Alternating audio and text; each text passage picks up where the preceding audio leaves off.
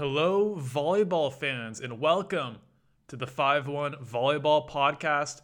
My name is Dan, and you guys are in the best place to catch up with the world of men's professional volleyball. Fun idea I had here for today's episode.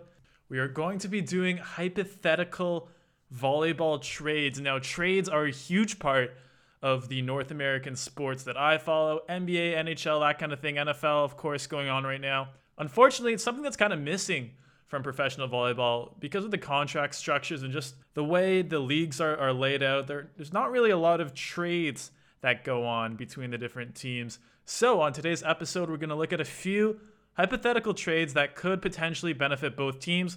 Of course, don't expect these to happen, but it's a fun thought exercise at least. And then also we're going to go over Champions League. That started last week. Great first round of Champions League, and of course talk a little bit about the pro leagues, mainly Italy, on today's episode. So I hope that sounds interesting to you guys. I had a lot of fun coming up with these, so let's start the podcast.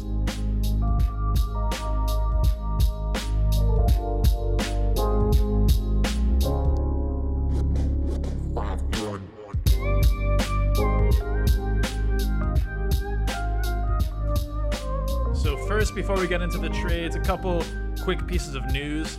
Interesting one here. Ron Takahashi, the Japanese outside hitter who I've been talking about for a while. He was on my top prospect video on YouTube. A lot of people now know him. He has almost 1 million Instagram followers after VNL this year. He's actually going to go play in Padova starting pretty soon here, which is interesting to me for a couple of reasons. The major one is that Padova already has kind of a glut of outside hitters, especially young, promising, high potential outside hitters. They have Eric Lepke, Matteo Bottolo, and Georgi Petrov already. And all those guys kind of 98, 99. So far, it's been mainly Lepke and Bottolo playing the starting minutes. Of course, Lepke, one of the most promising, if not the most promising, young Canadian outside hitter. Probably the best young, high potential North American player right now in Lepke. Bottolo also came onto the scene starting last year. Is not a very highly touted Italian prospect, but he's born in the year 2000. He's even younger than Lepke, 2 years younger, and he played with Italy at the European Championships this summer on their championship winning team, and he's looking incredible. For me, he might be even a better prospect than Lepke at this point. And also Georgi Petrov, starting to take a few minutes away from Lepke here. We saw a couple of matches ago, Georgi Petrov playing more than Lepke, a Bulgarian outside hitter, 99, who also looks pretty promising. So a tough group of guys for Ron Takahashi to join here. I would say out of those four, I'd put him probably third on the depth chart behind Lepke and Bottolo. But honestly, I haven't seen enough Petrov play to really be confident in that. Takahashi, extremely good passer and defender already.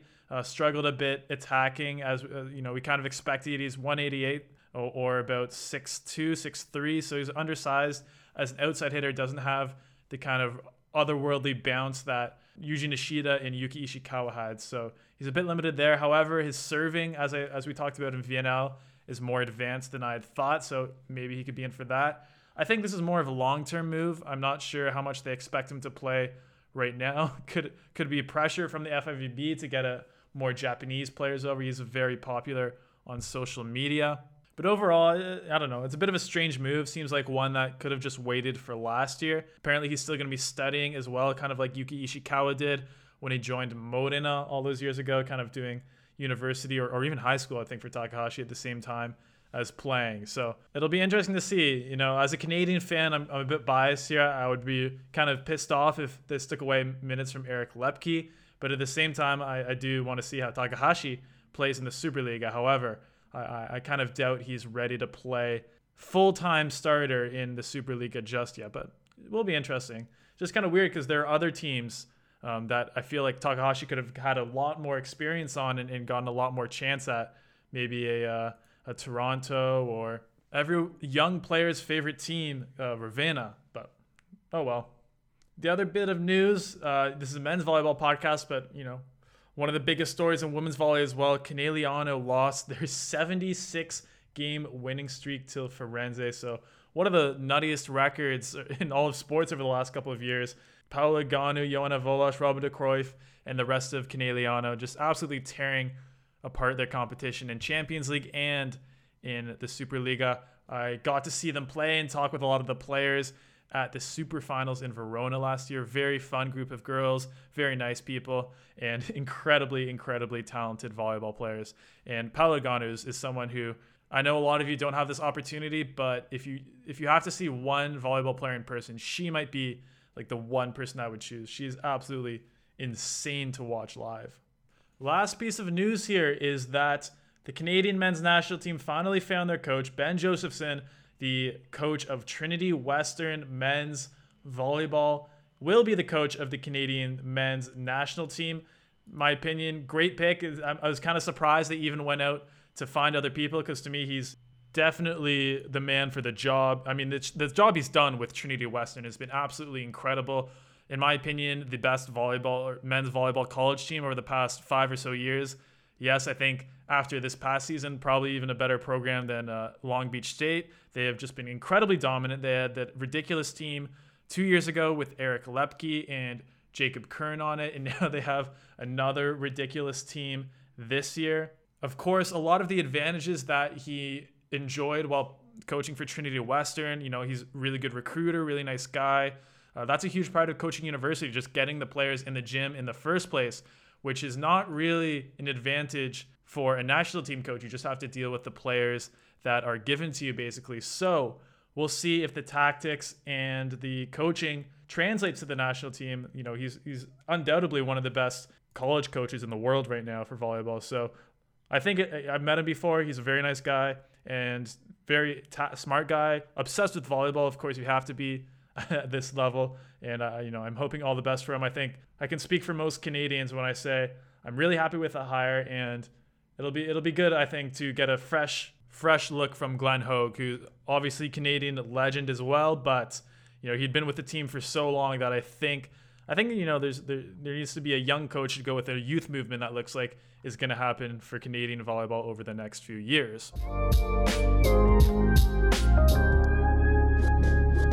All right, so enough news. Let's get to the title segment of the podcast, something that I'm kind of excited to try this, but volleyball trade. So a couple rules here. First, obviously there's no draft picks or future contracts or anything like that in volleyball, because there's so many different leagues and different rules. So basically there's just going to be a player for player trade. Also, I'm going to do a couple cross league trades here. So it's not just going to be staying in the Italian league or staying in the Polish league. We're going to go all across the world on these ones. So let's start with my first hypothetical volleyball trade here. And that is Matt Anderson of Perugio for Flavio of Vibo Valencia, the Brazilian middle blocker. Now, many of you, your first reaction might be, okay, Matt Anderson, way bigger name than Flavio, probably better player right now, and also, making 5 times the contract. Luckily, we don't need to match contracts or anything in volleyball like we would in the NBA. And here's why Matt Anderson for Flavio makes so much sense to me. Okay, so for Perugia, like we discussed at the beginning of the season in the preview podcast, Perugia, obviously, bringing in Gianelli has made the team unreal. I still think probably the best team in volleyball right now. However, they still could get better. I mean, they still have a big issue right now this season, which is that Ole Plotnicki, an incredible player, one of the best outside hitters, top 20-ish in the world, is sitting on their bench, coming in as a serving sub, and not really being able to play.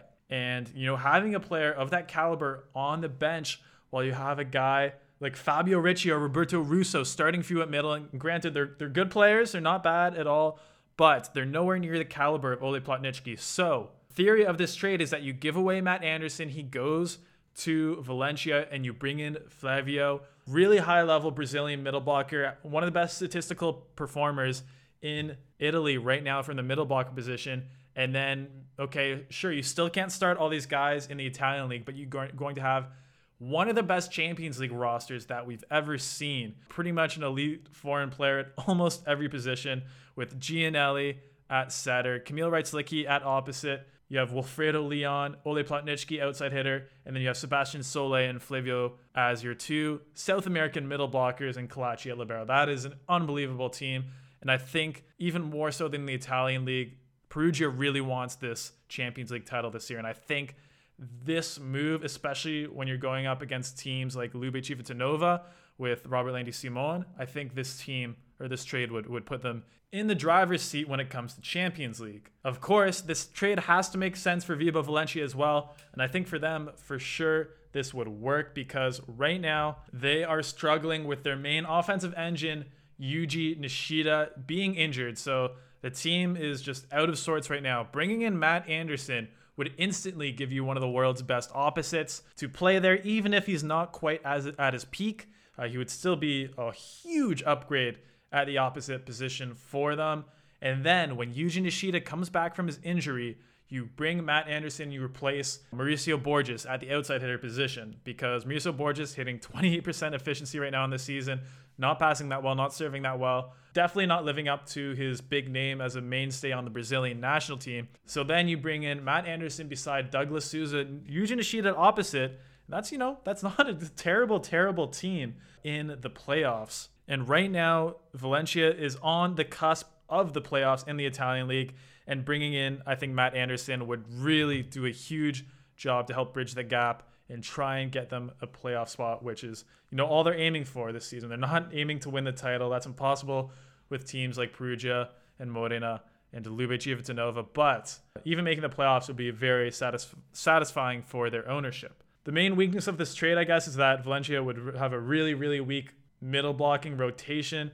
It would pretty much only have Davide Candelaro and Giovanni Garguilo, who I'm not really sure I've even seen him play this season. Candelaro is pretty solid. So maybe you can bring in another middle blocker after this, or, just see what you can do. But yeah, that would be the main issue with this trade. But I think it makes sense for both teams. Yes, Matt Anderson's the better player in this trade, but I think, Perugia has the extra firepower. It makes sense. And, okay, maybe they're a bit riskier on injuries as well, but potential upside of this trade for Perugia is huge.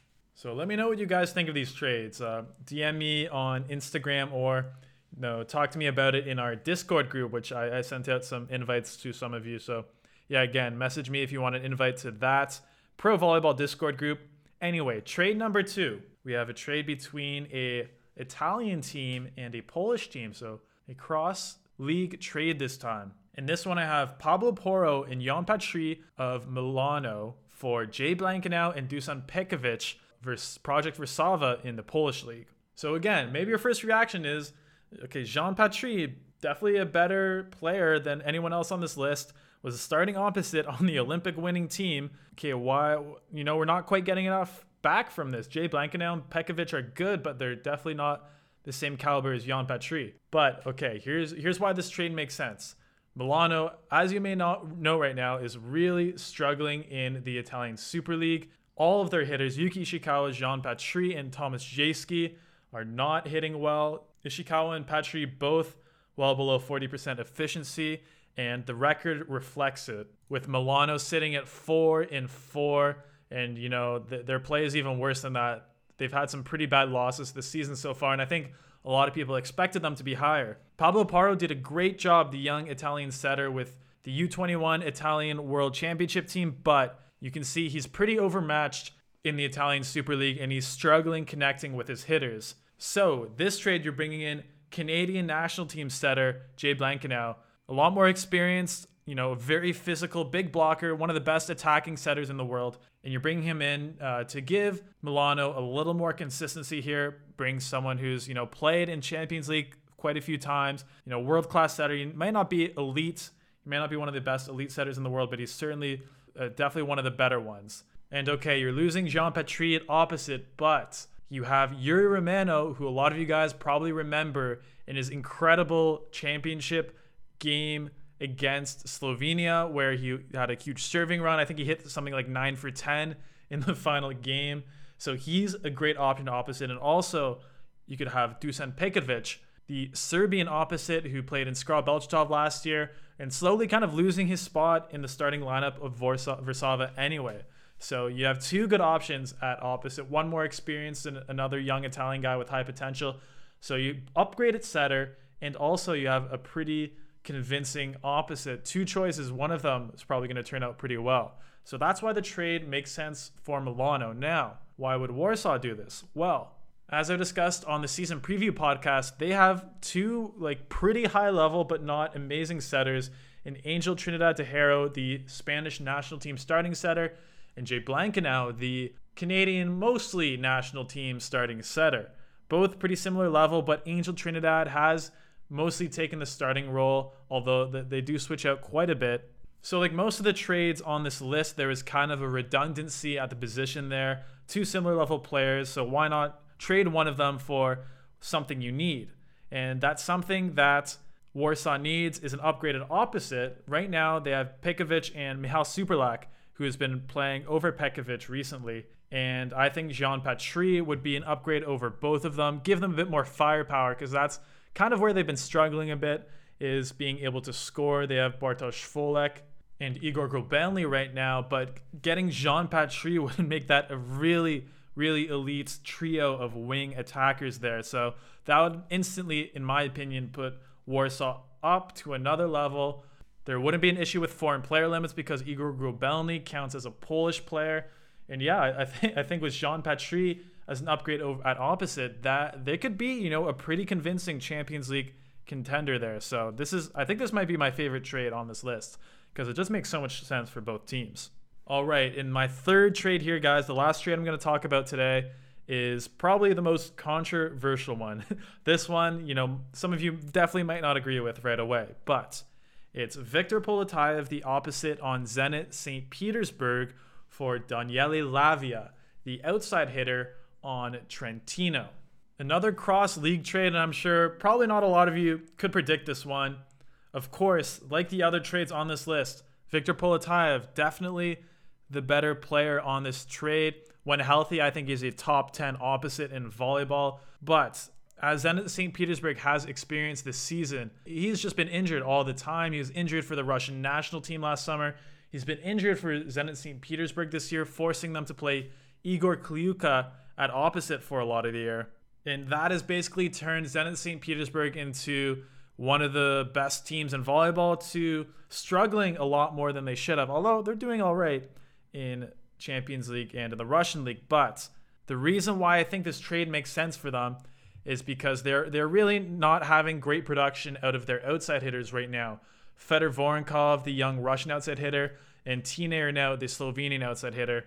I think Daniele Lavia, with the way he's playing on Trentino, would easily eclipse both of them. And I think especially Tine Arnaut has just been awful in the Russian league so far, hitting 40% attack percentage. I don't even want to know what his efficiency is, and also being one of the worst receivers in the league. So whether that's due to old age, injuries, new environment in Russia, who knows? Tine Arnaut definitely not a starting caliber outside hitter in the Russian league or in Champions League right now.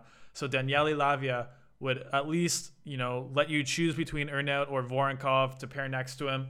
And yes, you have to play Igor Kliuka at opposite, but I think that's, something that a risk they're just going to have to be willing to take, because I think this kind of going back and forth right now with Kliuka at opposite and then outside hitter, when's Poletayev going to come back? I think for a team in Zenit St. Petersburg position who has, all these other great players like Ivan Yakovlev and Igor Kobzar and Jenny Grebenikov, I think if they have Daniele Lavia and they have this consistent lineup, I think they still are a good threat to win Russia and to do some damage in Champions League. So that's why it makes sense for Zenit St. Petersburg. Yes, they give up a really good player in Viktor Poletayev. Yes, this probably lowers their ceiling a little bit, but I think they just have to move on from Viktor Poletayev at this point. Now, for Trentino, you're giving up one of your very promising young players in Daniele Lavia, a huge part of the Italian national team's run this summer at the European Championships. But just like this trade lowers Zenit St. Petersburg's ceiling, I think it increases Trentino's ceiling. They're already playing a lot better than expected. I think a lot of people expected this to be more of a development season, but given Micheletto's play, given Kaziski's play, I think Trentino is close to being able to be a true contender in Italy and in the Champions League. However, Daniele Lavia has continued his play from the European Championships, but Giulio Pinali has not been much of a factor in Trentino and has looked pretty out of sorts when he's played. So bringing in Viktor Poletayev to potentially replace Pinali on the opposite position. Right now, Pinali's not even playing. They're playing with three outside hitters. That's kind of how weak he's been. But Viktor Poletayev could allow them to play a more traditional lineup with Micheleto and Kaziski at outside hitter, Victor Poletaev at opposite, with those three wings plus Petrashin and Lizanac, Zenger, Spertoli. That for me, contender in Champions League and in Italy if everyone is healthy. Of course, that is a huge if for Victor Poletaev. And in the meantime, you are going to have to play Pinali while he recovers. But I think Trentino, given the way they're playing, are still going to be fine for the playoffs in the Italian league. And given they're not in the strongest group in Champions League, I think they'll be fine there too. So basically, you're kind of sacrificing maybe some play in the meantime because Daniele Lavia has been great for them. But in the long term, if Victor Poletaev is able to come back at a level similar to how he was before, Trentino could be a dangerous team. Anyway, guys, those are my 3 hypothetical trades. Would love to hear if you guys have any trades that you think would work out well in volleyball as well. It's too bad we don't have them because it's one of my favorite things to talk about, discuss in NBA. Shout out Ben Simmons. And I do honestly think that these 3 trades would make sense for both teams. All right, next up, we're going to go over the first week of Champions League men's volleyball is in the books. There will be 6 rounds in the 4th round, so one of them done. The top team in each pool plus the 3 best second place teams will advance to the quarterfinals. So every game is important here, guys. I'll go over some of the most important ones here.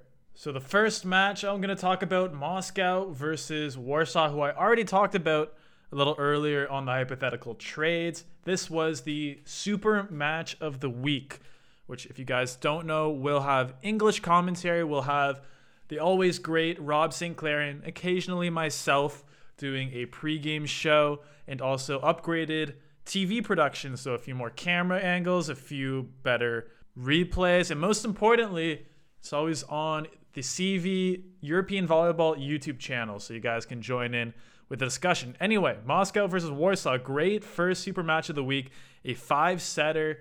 Warsaw won the first 2, looking like it was over convincingly, 25-20, 25-21, but then Pavel Pankov in Moscow storming back to win the next 3 in a row.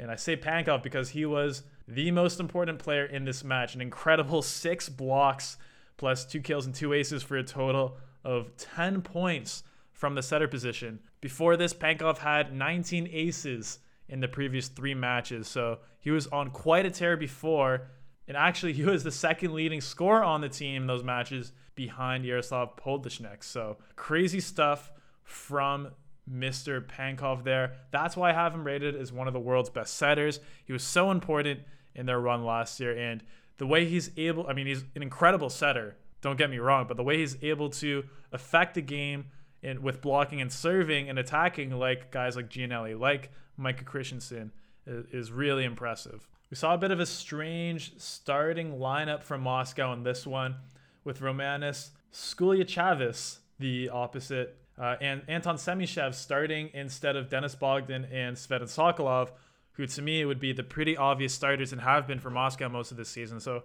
that was a bit weird, but they were switched off after the first set. Maybe Moscow thought they could win without Sokolov and Bogdan, but probably a bit overconfident with that one. Big win for Moscow, though. This is going to be a competitive pool, I think, because my next point is that Zerap and Ankara crushing a decent Grignard Mosaic team 3-0. So I think Ankara actually looks quite strong, and I think they could actually be competitive with Moscow and Rostov. I think in general, the Turkish men teams look stronger than they usually do. And actually, Pool B is going to be a lot more interesting than I thought. Could be very competitive to get the top spot and potentially the second spot as well. Pool A ended up pretty much exactly as we thought. Jastrzębski Węgiel crushing Pizardzik 3-0. Wasn't that close. And a weird game between Friedrichshafen and Roeselare. Like I said, going into this season in my preview podcast, 2 teams that are, usually in Champions League, but weaker this year than they have been in the past. And that kind of showed on Wednesday night when they played each other. Voin Kacic, the Montenegrin outside hitter, being the best player for Friedrichshafen in this one. And then on the other side, Michael Ahe, the Dutch opposite, being the best player for them. Although Matthias Desmet was pretty good as well, getting the MVP. So when players like that are your standouts. You can tell is not the highest level of game. Again, one of these teams could sneak through as a second place team, just given the weakness in the rest of the pool, but hopefully not for the competitiveness of the league. Pool C, we had one of the most dominant performances of the week with Ljubicic Trnava crushing Novosibirsk 3-0, and that was without Zaitsev and without Juan Torina. 17 aces in 3 sets for Ljubicic Trnava. Great stuff, including 6 aces from Marlon Yantarera, the Cuban outside hitter. And I think this is a kind of spark some discussion here because it's an interesting question. It's the three probably of the best prospects in volleyball right now. Marlon Yant, Ljubicic Trnava, Alessandro Micheletto of Trentino, and Rok Mazic, the Slovenian outside hitter playing in Verona. Who is the best prospect out of those 3 guys? 3 unbelievably athletic, incredible players, all play outside hitter position. But it's a good question. Who I want to hear what you guys are ranked of those 3 guys. I don't know. It's a tough decision. I think, I don't know. Yeah, it's impossible. I think for me, I would probably put Mazic 1, Micheletto 2, and Yant 3. But I could accept arguments for any direction there. So I'm interested to hear what you guys think. Novosibirsk, they lost 3-0, but it was mainly the reception that was the issue here. Those extra aces that they gave up, I think they actually played decently. Otherwise, Konstantin Abayev, the Russian setter, actually looked really good in this one. Dmitry Lizic, the young Russian middle blocker, also looked pretty good. Drazen Luburic looked good as well, but the outside hitters not quite as strong for Novosibirsk. And it's kind of concerning that the top team in the Russian league got absolutely crushed 3-0 by a team at the top of the Italian league. Not a good look for Russia on this one, but it's just the beginning of the season. Just one game. Can't make too many judgments here. Maribor lost 3-0 to Zaksa. Absolutely no surprises there. But important win for Ljubicic Trnava. That's definitely going to be useful for them when they're battling Zaksa for the top spot. Because after the 3-0 loss, that might be it for Novosibirsk for making out of Pool C. As crazy as that sounds to make that judgment after one game. Pool D, didn't really see too many interesting matchups in this one. Zenit St. Petersburg crushed Lisboa despite missing most of their starting lineup. Berlin crushed Novi Sad. Didn't get to see any Radu Parapunov, unfortunately, which would be pretty much the only reason to watch Novi Sad. But yeah, this pool is going to come down to St. Petersburg versus Berlin. But given the way that Lisboa and Novi Sad played, it looks like there might definitely be a second place team coming from this pool, as between Berlin and St. Petersburg, probably one of those teams is going to finish 4-2. Pool E, Fenerbahce destroyed the underhanded, undermanned Caen 3-0. As I said in my preview podcast, Caen, a lot of injuries throughout the season. I think they only traveled with like 10 players to this match, and unfortunately wasn't enough to really even do anything to Fenerbahce. Cuban outside hitter Salvador Hidalgo was great in this one, seen with the Yasin Luati, the MVP of the match. Actually, Salvador Hidalgo joined Rob on the European Volleyball Show for Moscow versus Versava, so check that out on the CV YouTube channel. It was a great conversation. Didn't see Musavi in this one, but I have a new prospect who I have my eyes on, Ahmet Tumer, the Turkish middle blocker, looked really impressive to me in this one. Born in 2001, 203 centimeters or 6'8" tall, quite bouncy, and caught my eye in hitting warm-ups before the match and had a great match in this one. Didn't have the craziest stats, 4 blocks and 3 for 4 hitting, but given his clear athleticism and pretty good eye for the ball with 4 blocks in this one, I think he could be a nice addition to this young Turkish core of players. I think they were kind of missing a middle blocker, and I think Ahmet Tumer could be, I'm definitely saying his name wrong, but could be an addition to that group. And finally, our Thursday matchup, last night's match, Trentino versus Perugia. Bloodbath for Perugia, winning 3-0. Too much service pressure from the Block Devils, especially from, of course, our man Wilfredo Leon, who had 7 aces in this one and 19 serves total on the match. Not just the 7 aces, he was putting a lot of pressure on with the rest of his serves. Also hit 13 for 26, so some nice attacking as well. Trentino wasn't quite able to match that service pressure with only 63 serves and 11 errors, only 4 aces in this one. Matej Kaziski really struggled, only hitting 4 for 18. And this is why I'm maybe a little skeptical with Trentino that their huge success this season is going to last, because Kaziski, as much of a volleyball legend as he is, and he is one of the biggest legends in our sport, I mean, he's very old. So even if he was able to play at a quite high level for most of the season, I wouldn't be surprised if we see some more of these games. And if I were Trentino, I would maybe even consider not playing him every match and saving him for the important ones, because you don't want your leading outside hitter to hit 4 for 18 in important matches. Big win for Perugia, though. This puts Trentino on their back foot in Pool E. I still think they're not going to have too many issues, given how Fenerbahce actually struggled a little bit against Caen. And I think Pool E could be another pool that we see a second place team from. Anyway, Champions League round 1, huge success. Can't wait for round 2 happening, not next week, but the week after.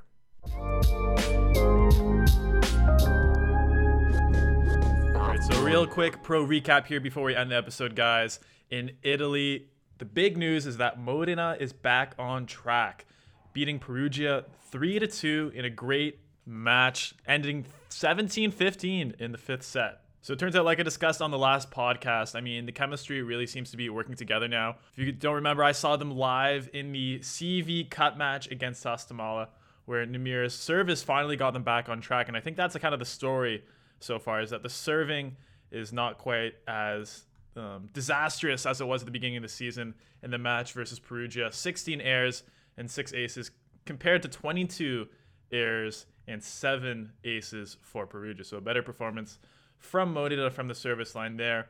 I think everything's kind of starting to look on track for Modena. I do see them as a serious threat for the title. Still would have them slightly behind Perugia and Ljubica Trnava even after that win. But I think the difficult part of the season is over for them.